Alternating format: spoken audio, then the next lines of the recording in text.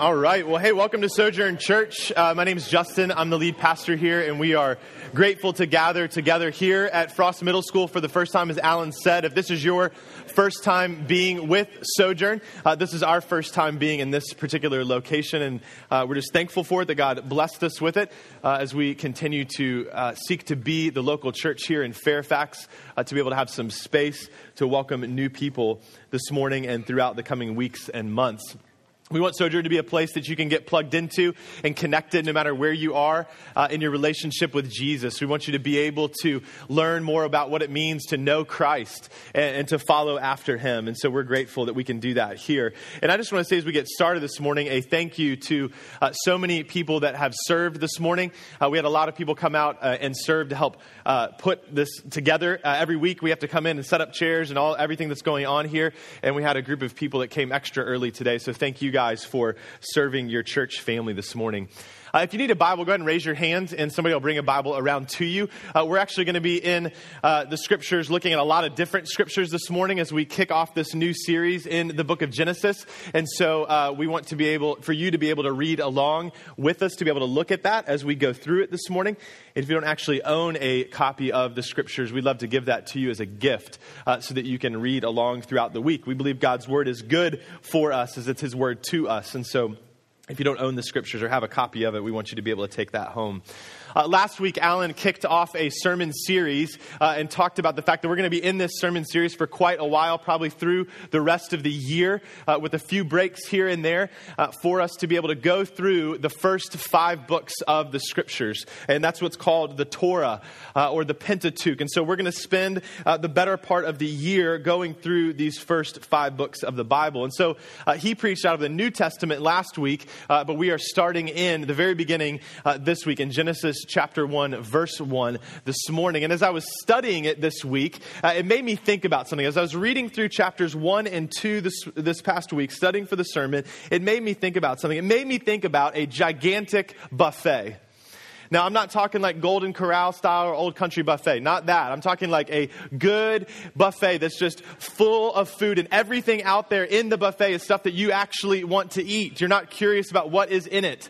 You say, man, I want to eat this food. It all looks so good. It's fresh. It's tasty. But as you stand there and look at this buffet, you may think, well, hey, I want to eat all this, but you soon find out that you can't actually eat all of it. Your stomach won't allow that to take place. There's so much good stuff, but no way to eat all of it. So you have to be selective, picking and choosing strategically what you're going to eat and what you're not going to eat. Well, that's kind of what we're doing with this series. There is so much good stuff in the first 5 books of the Bible. So many things that we could focus on. So many things that we could hit on. But we are going to be intentionally selective as we go through these first 5 books. Hitting on some things and not other things. And that's not to avoid troublesome texts or anything like that. There's a reason for that. And that brings us to that question. What is the purpose of this series? What is the goal of this sermon series? The reason that we wanted to preach through the Torah in this kind of high-level way is because we want to be reminded or taught, maybe for the first time, about who God is and about what God has been doing since the beginning, and that is pursuing his people. As Alan said last week, this is all about Jesus. And so our hope is, as we walk through these first 5 books of the scriptures, that we will be more enamored with God. We'll be more enamored by his amazing grace given to us as we walk through various parts and portions of the Torah. This series is about telling a story. It's a hard story, but it's a good story. A story that will challenge us at points, will encourage us, will be perplexing at times, and humble us along the way. Man, I'm excited to jump into it. So as we begin to open up to the first verse of the Bible and the first chapter of the scriptures, let's just pray and ask God to not only bless our time today in his word, but throughout these next few months. Father, we give you thanks that we can gather in this new place. We thank you for your provision of this school, that we live in an area right now that is friendly towards churches meeting in their buildings. And so, Lord, we don't want that to be lost on us. We give you thanks for that. But Lord, as we open up the scriptures this morning, I pray that as we look at these first few verses, these first few chapters of your holy scripture given to us, your word given to us, Lord, that we would be drawn into a deeper place of worship before you, God. Help us to see you in the scriptures. Help us not to do what Alan talked about last week, that the Pharisees did, that they studied and knew the word, but they missed Jesus in it. Lord, we pray that you'd help us to see what we need to see, what you've called us to see, the reason you've given this as a gift to us. And Lord, that through that, not only today, but every day that we walk through this, through the rest of the year, Lord, that you would bring about transformation and change in our hearts and our lives as individuals and as a church family. So Lord, we thank you for your scriptures. We thank you for your Spirit that helps us to understand them. And we pray for the Spirit to do that this morning and that you'd be glorified in our time today. And we pray this in Jesus' name. Amen. We'll go ahead and open up your Bible to Genesis chapter 1. And we are going to read just verses 1 and 2 to start our time together in the Word. Genesis chapter 1, verse 1 says this. In the beginning, God created the heavens and the earth. The earth was without form and void, and darkness was over the face of the deep. And the Spirit of God was hovering over the face of the waters. Today we are going to go through chapters 1 and 2, but like I said, there is no way in our time together this morning that we can possibly hit on every aspect of what is in these few verses in chapter 1 and 2. In fact, I think you could probably preach 6 or 7 sermons just from these first 2 chapters in the book of Genesis, but we're going to preach 1. And so as we get started, I just want to remind you of something, or maybe you don't know this, but we post a blog on our website every week about the scriptures that we're going to preach. We put some of the songs that we're going to sing, and we also list out, hey, this is the text of scripture that the sermon is going to be based off of. And so I just want to encourage you and remind you about that so that you can take time as we walk through this series to be reading the scriptures that we're going to be preaching through.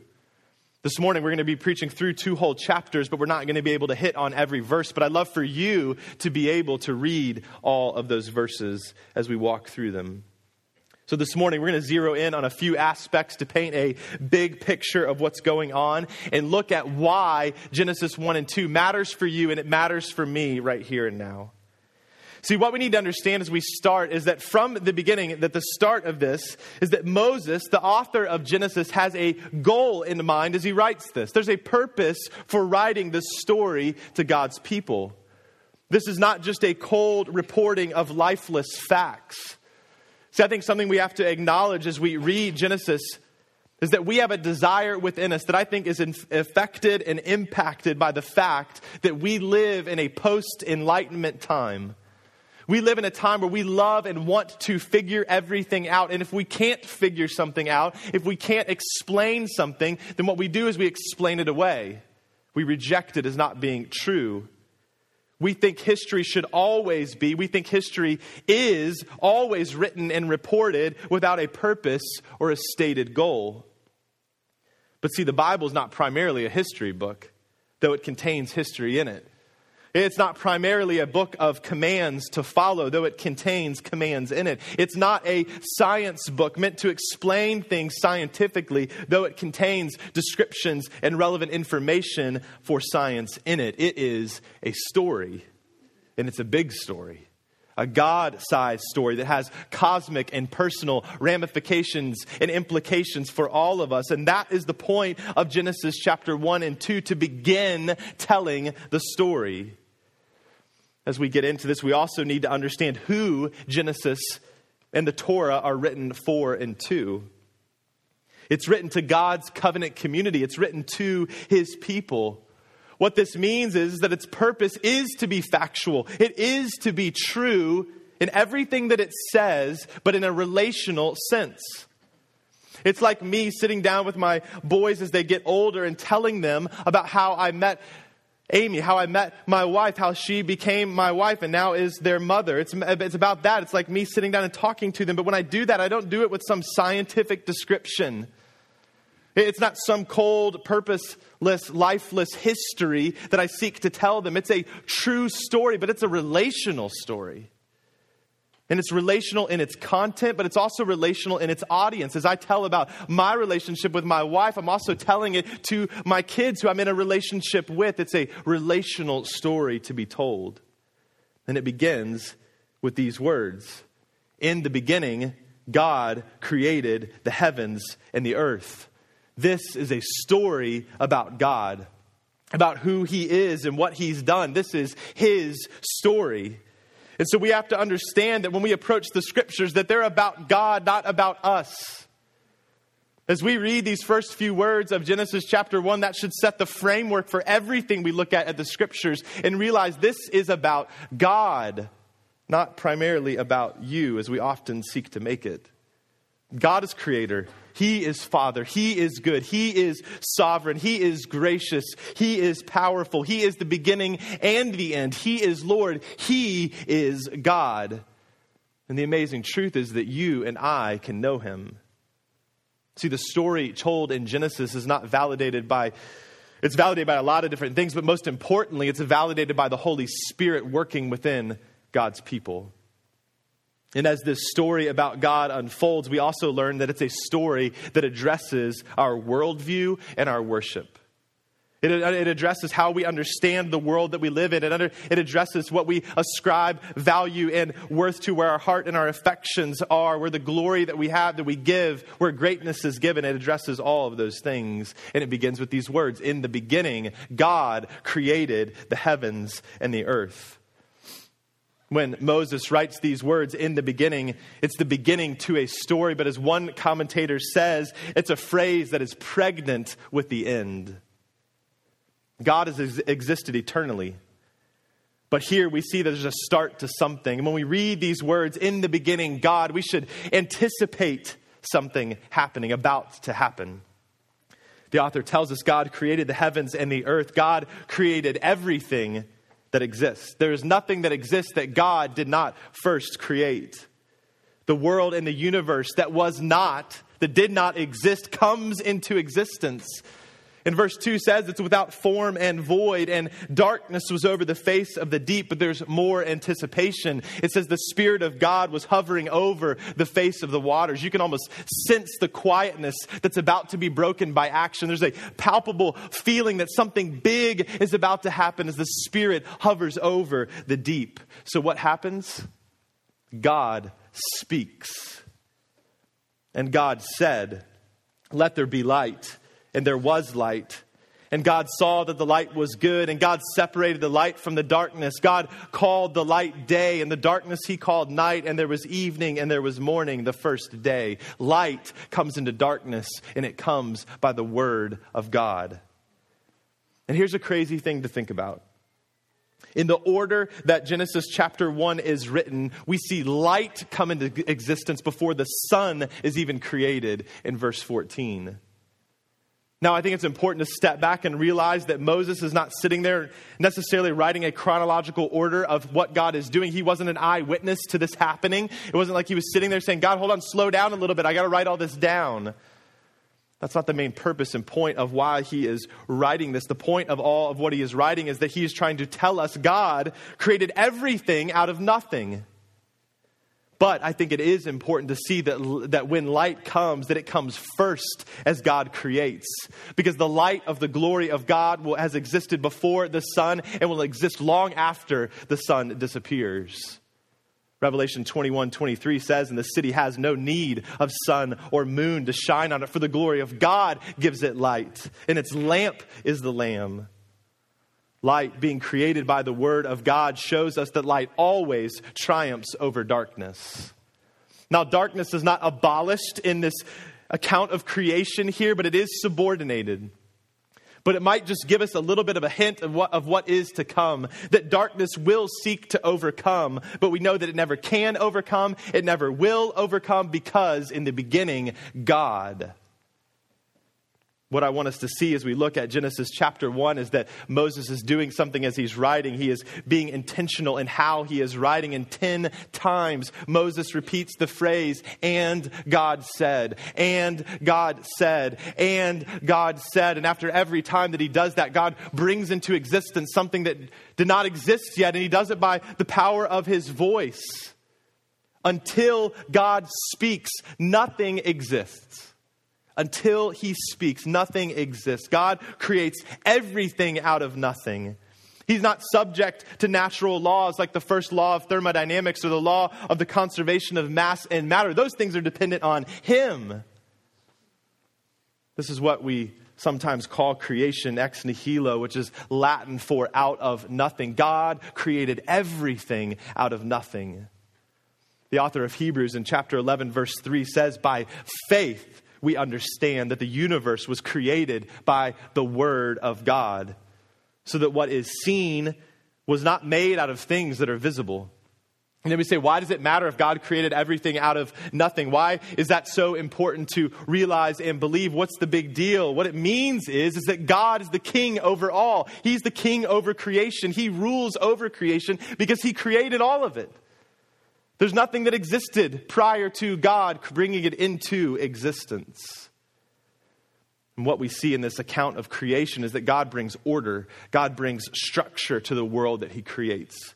There are days and nights, boundaries, reproduction, vegetation, sun, moon, water, mountains, animals, and then we get to verse 26. In verse 26, it says, then God said, let us make man in our image, after our likeness. And let them have dominion over the fish of the sea and over the birds of the heavens and over the livestock and over all the earth and over every creeping thing that creeps on the earth. So God created man in his own image. In the image of God, he created him. Male and female, he created them. And God blessed them. And God said to them, be fruitful and multiply and fill the earth and subdue it. And have dominion over the fish of the sea and over the birds of the heavens and over every living thing that moves on the earth. The pinnacle of God's creation is the creation of humanity. See, we have to recognize that human beings have similarities to these animals that God has created. They're created in a very similar way by the word of God's mouth. They are placed in the same environment. They eat, they breathe, they reproduce, but there is a fundamental and clear difference. Humanity is created in the image of God. God is king over all of creation, and when he creates image bearers, he creates representatives of his kingship, representatives of his kingdom, who are given a task by the king. They're called to multiply, to rule over creation as the king would have them rule over creation, and all for his glory and for his praise.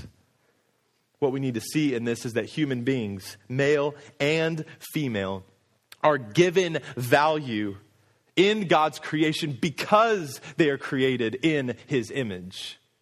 That's why they have this value, and more so than anything else is because they bear the image of God. He gives them dominion over his place, but always under his rule. This is not some autonomous dominion that God gives to mankind. And we're going to come back to the creation of humanity because the author of Genesis comes back to it. But in this end section of Genesis, these last few verses, as Moses begins to tell the story of God, we see two things. We see a declaration. In verse 31, it says, and God saw everything that he had made, and behold, it was very good.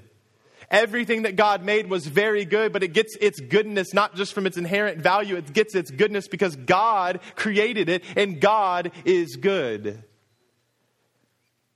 And then a concluding statement is made. Thus the heavens and the earth were finished, and all the host of them. And on the seventh day, God finished his work that he had done, and he rested on the seventh day from all his work that he had done. Listen, God does not rest because he's tired. God does not rest because he's weary, because it's been a hard week of work. He rests because his dwelling place has been established. And all who live under his rule live in the rest of the king. The shalom of God has come to be in his creation. The peace of God has come to rule and reign in his creation. And this rest of God continues on. See, as the story unfolds, the picture of God that we get in Genesis chapter 1 is that God is transcendent and God is powerful. God is transcendent. He's exalted. He is lifted up. He is otherworldly. Who else can speak everything into existence but God? And so this is the picture that Moses paints of God in chapter 1 of Genesis. As one commentator puts it, with his powerful word, the King of the universe created the earth as his good kingdom. See, what I'm not going to talk about as we look at Genesis chapter 1 and 2 is how old the earth is, because that's not the point of Genesis 1 and 2. I'm not going to talk about whether a day literally means a day or not, because that's not the point of Genesis 1 and 2. And those may be good questions to ask, but it's not the intention of the author to answer them. His intention and point is to establish the fact that God is creator and Lord over all. But then we get this additional perspective of creation. And I think for a certain reason, because it gives us an additional picture of who God is. It's a zoom in to the creation of God's image bearers. And we learn that God is not only transcendent and powerful, but we also see that God is immanent and gracious. He is immanent, he is close and personal, and he is gracious. Chapter 2, verse 5. Moses writes this, when no bush of the field was yet in the land, and no small plant of the field had yet sprung up. For the Lord God had not caused it to rain on the land, and there was no man to work the ground. And a mist was going up from the land, and was watering the whole face of the ground. Then the Lord God formed the man of dust from the ground, and breathed into his nostrils the breath of life, and the man became a living creature. And the Lord God planted a garden in Eden in the east, and there he put the man whom he had formed. Then out of the ground the Lord God made to spring up every tree that is pleasant to the sight and good for food. The tree of life was in the midst of the garden, and the tree of the knowledge of good and evil. We've seen this picture of the transcendent nature of God, that God is powerful, who speaks creation into existence in chapter 1. But here we see that God is personal. Verse 7 in your Bible, in your English translation of the Bible, says Lord God in this section of chapter 2. And Lord is all capitalized here. But in Hebrew, what that says is Yahweh God. He's not a God who is distant and disconnected. He is personal, and he has a name, Yahweh. And then it says, and then Yahweh breathes life into Adam, into this man. It's an amazing picture of God's immanence. He breathes the breath of life into Adam's nostrils. Do you see how the closeness is pictured there? That God himself would do this as he seeks to create man. He breathes life into Adam, physical, mental, and spiritual. And in this moment, he is united with Yahweh. It's like a father or mother holding his or her child for the first time. Hearing their cries, touching their little bodies, there's a closeness, a connection between father and child, mother and child. And we see that same picture here as Yahweh breathes life into his image bearer. See, Yahweh does not remain distant. He is intimately involved in the life of his image bearers. But we also see in the midst of this that Yahweh gives direction to Adam. He calls him to work the land, to enjoy the land that God has created. But he also tells him not to do something. He says, I don't want you to eat of this one tree. There's a call to obedience, to follow me, to trust me as your king, as the king of all creation. Would you believe me? Would you trust me? And know that everything that I give to you, everything I ask you to do is for your good and for my glory. In the midst of this, Yahweh also creates a co-image bearer of Adam to work with Adam, to complement Adam, and to fully represent the image of God with him. He forms a woman from Adam, and they are joined together in the first picture of marriage that is holy and pure, and together they are an image of the full image of God. And it says they were naked and not ashamed. Genesis 1 and 2 is a story of grace. God could have created all things and remained distant and detached, but he created all things, including these relational beings, in order to give himself in relationship to them. That's a picture of grace. We don't deserve that kind of relationship with God. God had perfect community in the Trinity between Father, Son, and Spirit. He didn't need to create the world and people, but he did so because of grace. The abundance of joy within himself, he desired to give that away, and he did that in the physical world, in the spiritual world, and in humanity, namely by giving himself. God is good. He is generous. He creates a world to be enjoyed by his image bearers, and all to the praise of his glory. See, God is transcendent and powerful, and God is also immanent and gracious. This is the picture of God that's put on display in Genesis chapter 1 and 2. This is his story. These truths about God, though, they do drastically affect our worldview and our worship. As we read Genesis chapter 1 and 2, we have to see that it affects our worldview because it has everything to do with the world and who is king over it. You and I live under the lordship of God, the Creator, by the sheer fact that he created us and he is Creator. We are not autonomous beings. We are not self-sustaining. We are not self-sufficient or even self-governing. We bear his image and remain constantly under his lordship. Every moment of every day that you breathe is a blessing and a gift from a gracious God. He's in control of all things. This means then that the reality of who we are and everything that we do should be an act of worship to our God and King who created all things. No one else is worthy of worship but him. Psalm 96 verses 4 through 5 say, "For great is Yahweh and greatly to be praised. He is to be feared above all gods. For all the gods of the peoples are worthless idols, but Yahweh made the heavens." And now we, you and I, as image bearers of God, are given creation and given humanity to be stewards of. It's a gift of grace from God and a call and a command from God to never exploit either one of those things, his creation or other image bearers in any way, shape, or form, but instead to steward all of those things for the worship of God in all things. The fact that this is about God, that this story is about his power and his might, who he is as covenant Lord, it should invoke worship within us in multiple parts of the reality of everyday life. As you go out and look up at the stars in the sky, as you look down at the intricacy of a flower or see a tiny ant carrying something that is so much bigger than its tiny frame, you should give praise to God. He created all of that.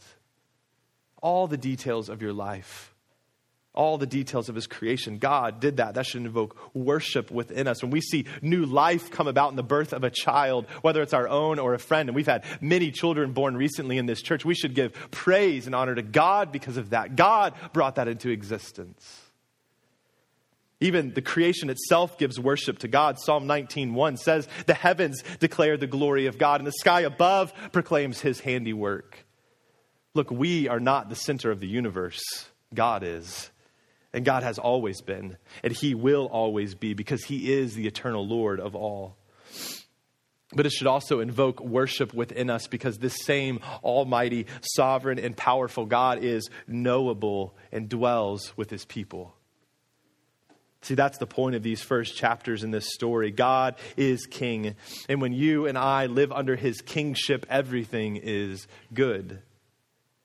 When we seek to follow the calling that God has given to us and walk in obedience, everything is good. So Genesis 1 and 2 is not about geology. It's not about archaeology. It's about knowing God and being who God has called us to be as his image bearers. Then we say, that's great. This is an amazing thing to think about who God is, that we can know him. But Alan said last week that the Old Testament is all about Jesus. So where's Jesus in all this? I mean, especially in Genesis chapter 1 and 2, there's no sin that has entered into the world yet. So there's no need for Jesus. So where do we see Christ in this? We see it in multiple ways. We could go back to places like verse 26 and see that when it says, "Let us make man in our image after our likeness," that Jesus is there. Now, while Moses would not have been able to understand the fullness of the Trinity at this point, the divine author of the Scripture certainly did. When we look at verse 26 in light of all of Scripture, we see Jesus present in the creation of humanity as image bearers of God, but we see it throughout all of Genesis chapter 1 and 2. As we look at the rest of Scripture, it helps inform how we can understand this. In John chapter 1, verses 1 through 3, it says this about Jesus. "In the beginning was the Word," talking about Christ. "And the Word was with God, and the Word was God. He was in the beginning with God. All things were made through him, and without him was not anything made that was made." Hebrews chapter 1 says, "Long ago, at many times and in many ways, God spoke to our fathers by the prophets, but in these last days he has spoken to us by his Son, whom he appointed the heir of all things, through whom also he created the world. He, meaning Jesus, is the radiance of the glory of God and the exact imprint of his nature. And he, meaning Jesus, upholds the universe by the word of his power. Colossians chapter 1. He, meaning Jesus, is the image of the invisible God, the firstborn of all creation. For by him all things were created, in heaven and on earth, visible and invisible, whether thrones or dominions or rulers or authorities, all things were created through him and for him. And he is before all things, and in him, in Jesus, all things hold together. Jesus is the word of God in creation. Jesus is the image of the invisible God. Jesus is the radiance of the glory of God, that light that exists before the sun is even created. Jesus is the exact imprint of his nature. Jesus creates, Jesus sustains, and Jesus holds all things together. Jesus is all over Genesis chapter 1 and 2. But most importantly, we see Jesus because of the reality that this story is not written in isolation. Moses didn't write Genesis chapter 1 and 2 as just a small paper to be introduced about the creation of the world, disconnected from what was going on. The end of chapter 2 indicates that there is more to come as this story unfolds. They are naked and unashamed, but that's about to change. We have to remember that Genesis 1 and 2 was written to God's people who had experienced the effects of sin and rebellion by rebelling against the lordship of God in their own life, just as you and I do. See, Genesis 1 and 2 doesn't simply shape our worldview and worship. It confronts wrong worldviews and false worship. When we understand that Yahweh is King and Lord over all creation, including us, it immediately confronts any worship of a false god. And that's likely one of the reasons Moses wrote Genesis 1 and 2 is to confront false worship of false gods. But it also confronts any worship of the false god of self, which each of us struggle with. We want to be God. We want to be in charge. We want everything to revolve around us. But remember, in the beginning, God, not man. Genesis 1 and 2, though, also reminds us of the most critical truth and the source of all our hope and peace, and that is that God is transcendent and powerful, and at the same time is immanent and gracious.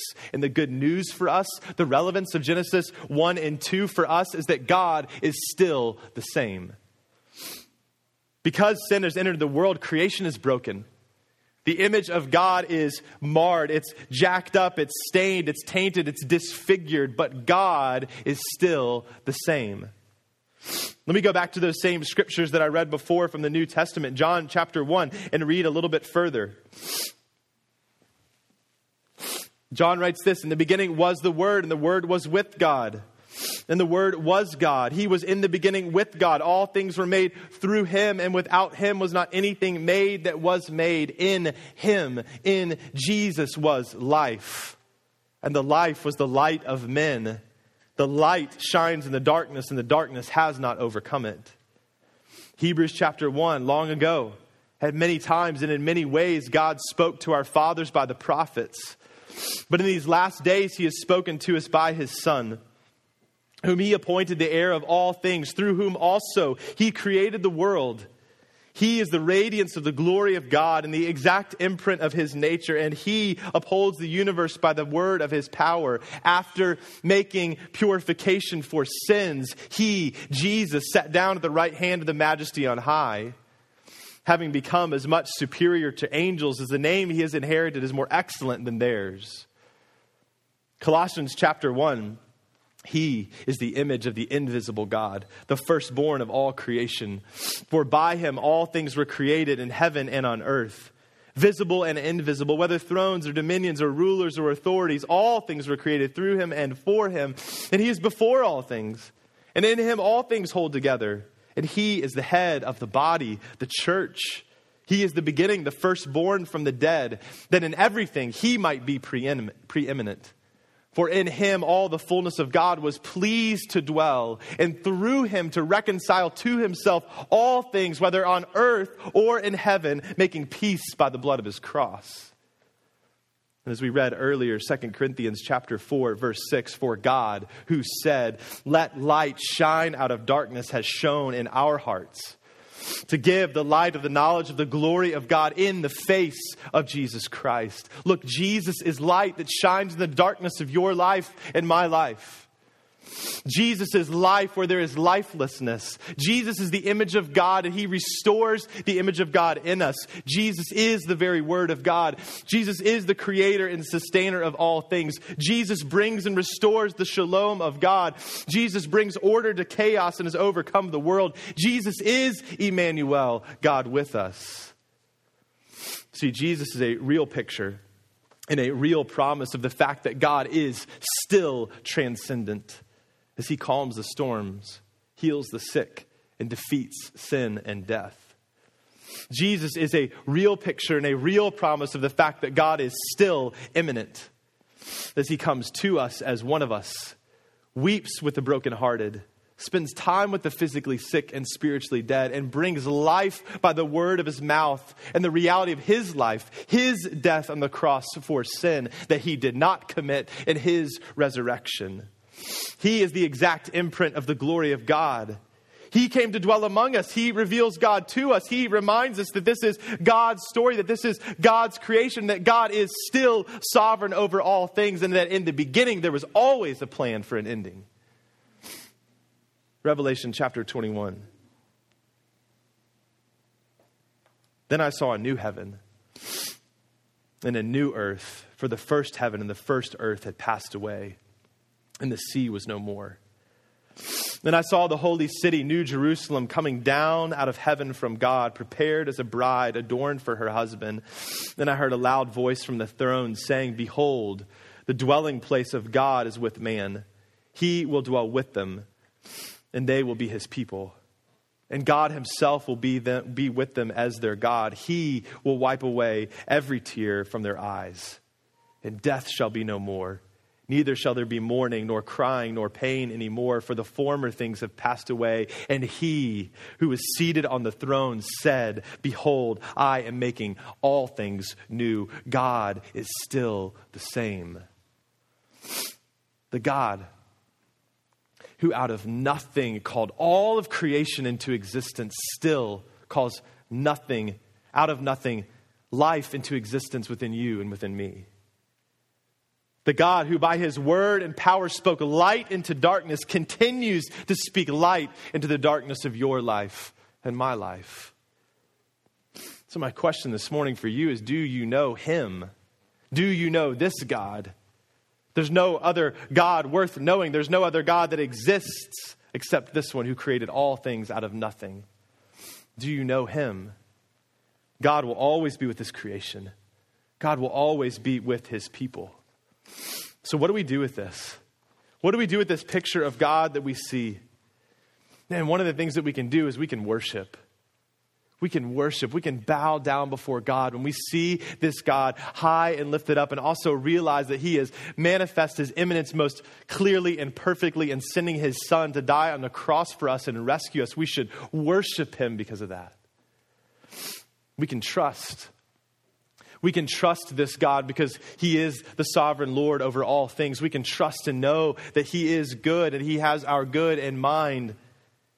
We can believe. We can believe that God is the same yesterday, today, and forever. We can hope that no matter what is going on in our life right now, that God has not abandoned us. God has not left us. He's not checked out of this world. He is bringing all things to a resolution. He is reconciling all things to himself. And he's the one who says, behold, I am making all things new. And we can rest. We can rest knowing that this world does not revolve around you. It doesn't revolve around me. It doesn't revolve around the politics of our age. It doesn't revolve around anything else. It revolves around God. And he is the same yesterday, today, and forever. The Word of God, Jesus, created the world, and the Word of God, Jesus, will redeem this world. Our sovereign God made everything and controls everything, and he will take care of his people, whatever may come. He is our hope. He is our peace. Do you know the sovereign creator? Do you really know him? Do you really worship him? Is your whole life oriented towards this God who makes himself knowable to you and to me? Do you know him? Genesis 1 and 2 is about God. Be encouraged that he is Lord and that he is with us and he's not going anywhere. As we come to the table this morning, we're going to be taking two elements for communion, both bread and drink. And God has given us these two elements of creation and called us to eat and called us to drink, to remind us of the King of creation who gave himself for us because of the richness of his grace and the magnificent nature of his love. As you eat this bread this morning and drink the cup, and these things pass over your taste buds that God purposefully and intricately made, be reminded in your heart, be refreshed spiritually in your soul that our God is the same. Just as he made the world new in the beginning, he will do so again in the end. The word of God became flesh and dwelt among us as one of us to rescue us. And Jesus did this by taking our sin and rebellion on himself, bearing the righteous wrath of God that we deserve so that we could be set free from that and see the image of God that's been so jacked up within us restored. From the beginning to the end, the Bible is all about Jesus. This is God's story, and it's a story of grace. And so as you come, take the elements this morning, be reminded in that, be refreshed in that, allow it to draw you into worshiping your God and King. And if you're not a follower of Christ, we would just ask you not to come forward to take communion this morning, because this is a declaration of worship to this God. It's a declaration of worship to the God that we see in Genesis chapter 1 and 2, and to Jesus who we see throughout all of Scripture. And so if you don't know Christ yet, if you haven't repented of your sin, turned away from false worship and turned to God through Christ, believing that he died on the cross and was raised again for you, then we just want to ask you to stay in your seat. Just hang out in your seat. We don't want you to come forward and take communion. We want you to take Christ.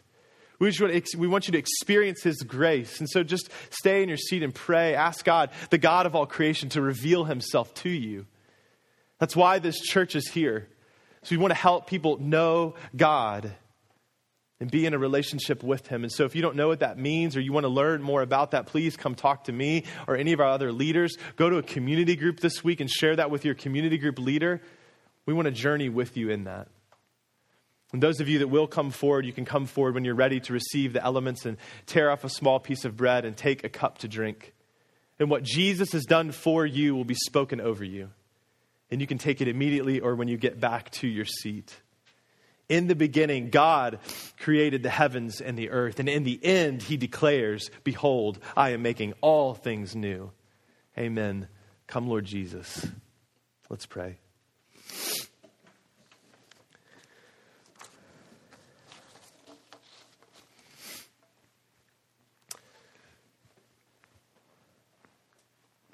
Father, we give you praise. We give you thanks. We give you worship this morning. Lord, it seems even trite to even just say those words, Lord, recognizing who you are and the fact that you have called everything that we see and the things we even don't see into existence by the power of your voice, by the power of your word. So, Lord, there's a reverence that should come about because of that in our lives. Lord, that you, the God of all creation, would make yourself knowable to us, that you would be intimately involved in our lives, not only giving us physical life, but through Christ giving us spiritual life.